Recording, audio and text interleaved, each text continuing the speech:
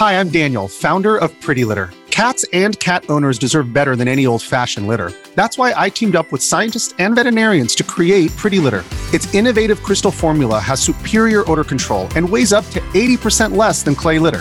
Pretty Litter even monitors health by changing colors to help detect early signs of potential illness. It's the world's smartest kitty litter.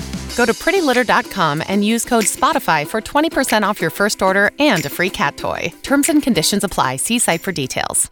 Hey there, Lore Party listeners. Michael here. Just a quick note before we get the episode rolling. This episode will contain spoilers for Red Dead Redemption 1 and 2. Hello and welcome to a Lore Party minigame, a podcast about our favorite video games and the stories they tell. I'm Mike Ferris. Thanks to many books and television shows and films, the American Wild West has taken on a mythological status. It was a time, a place, and an era where individuality was valued above all else, where you can choose your own path, do what you want. You could be a good guy, a vigilante, or a bad guy. Now, like all mythology, the legends, as it were, aren't exactly accurate.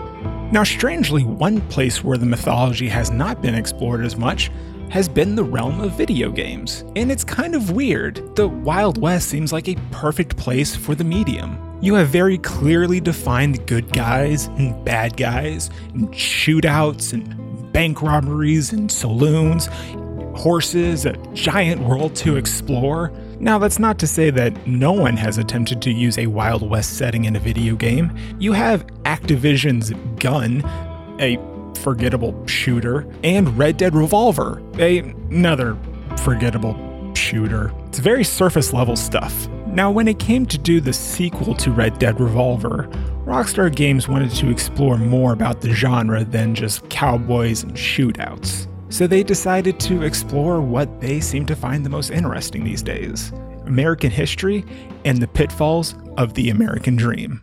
Red Dead Redemption takes place in 1911, one of the final times in American history where we do see these Wild West archetypes of cowboys and saloons and towns with marshals who have giant mustaches. Now, right away, the game makes pretty clear of what the metaphor of the entire experience is going to be. In the opening cutscene of the game, one of the first things you see is an automobile being offloaded from a ship.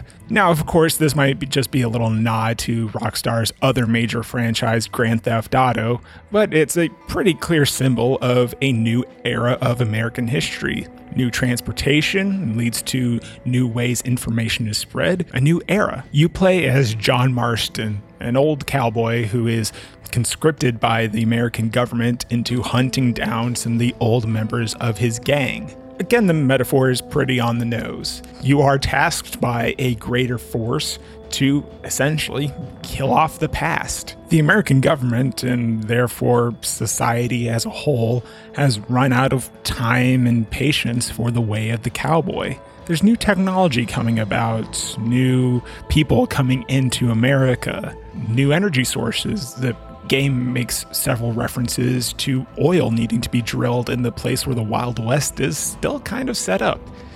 And you need to intrude on that society and take it down for these new ways to come in.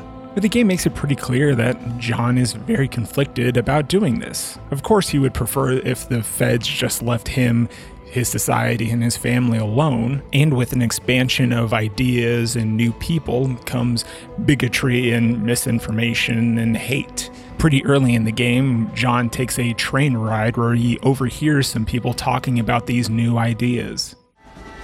Well, I, for one, am grateful, Mrs. Bush, that they are finally bringing civilization to this savage land. I could not agree with you more, my dear.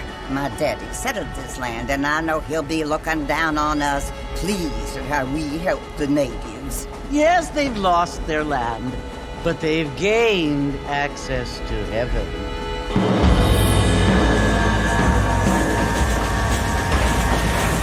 But Father, do you mean unless an innocent receives communion, they're destined to go to hell? It hardly seems fair. What I mean to say, Jenny, is that there is a great deal of difference between an innocent and a savage. I never thought of it that way. Ultimately, though, John succumbs to the demands of the federal officers, hunting down many of the previous members of the gang that we later see in Red Dead Redemption 2. However, as the game goes on and you kill more and more members of the gang, it feels less like you're doing something for the greater good, as the feds keep implying that you're trying to do, and you feel just more like a janitor cleaning up bits of ancient history. And right after John Marston confronts Dutch, the leader of the previous gang, we enter the period in which we explore the downfall of the American dream. See, it was never the intention of the feds to just let John go in peace with his family after he completed the job for them.